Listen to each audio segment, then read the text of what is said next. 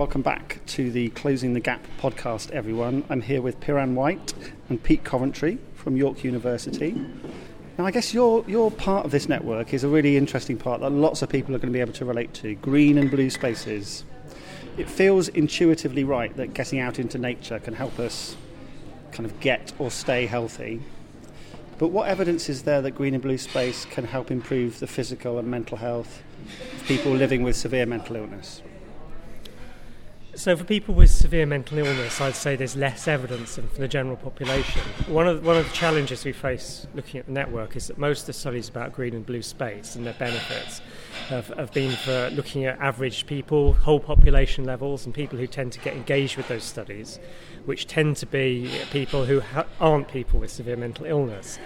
So while there's a good body of evidence for general advantages of blue and green space in terms of mental health and also physical health, I'd say at the moment there's relatively fewer studies for people with severe mental illness. And so one of the things that we want to do in this network is to build that evidence base. It's almost like we know there should be advantages because they're there for the whole population. And where people have looked at people in vulnerable groups or socioeconomically deprived groups, they found that actually the benefits might be greater than normal populations. But there is a lack of evidence base for people with severe mental illness, and so we really want to try and close that gap in terms of the evidence gap. Yeah, obviously, often because the research is limited, because it often excludes those people from the studies. I think it was really interesting when Caroline Chu Graham was talking about GPs prescribing allotments and walks in the woodland and bus passes that get you out into the Peak District. What kind of evidence do you think we need to start doing that? Or have we got the evidence that we need to do that already? Well, I think, like Piran said, I think the evidence is pretty weak at the moment about how we improve access to green species to people with SMI.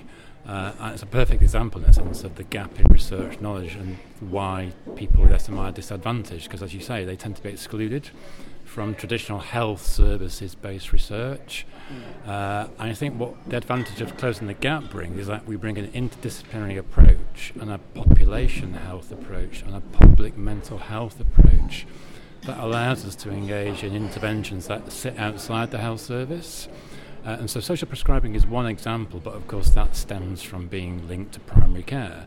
And I think we're interested in working with third sector and charitable agencies who manage and preserve green and blue spaces to think about how can we work with those groups to provide access and bespoke interventions for people with SMI. So I think the primary care context is important because that, in some sense, is where we find people, and certainly for research purposes, links with health services are going to be vital. But equally, our links with agencies that sit outside the health service and care for people in the community are going to be equally important. And it's about bringing those realms together. So I guess this is the launch day of this network, so this is a tricky question to answer, but you've really focused on the cross-disciplinarity and the co-production elements of this. Have you got a sense yet of what kind of research questions you're going to be interested in, or what sorts of research in terms of methodology you're going to be funding?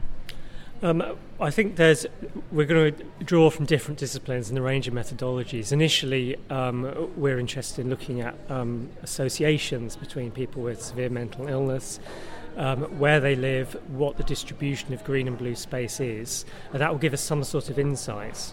Then we're going to use a cohort study that's being set up as part of the network to try and look at some of the individual level factors and understand the context, because very often associations on a kind of large scale will miss some of those individual factors that are really important, and especially with this group, with people with severe mental illness, that those contextual factors are going to be really vital in effect to seeing how they can engage with new opportunities and where those benefits may be. Where do you see the kind of exciting areas of research currently in this space? Well, I think some of the things that Piran just hinted at there, but the linkages between, for example, existing big data and using routinely collected data and how we can repurpose that data to sort of demonstrate gains and benefits in health in people with SMI.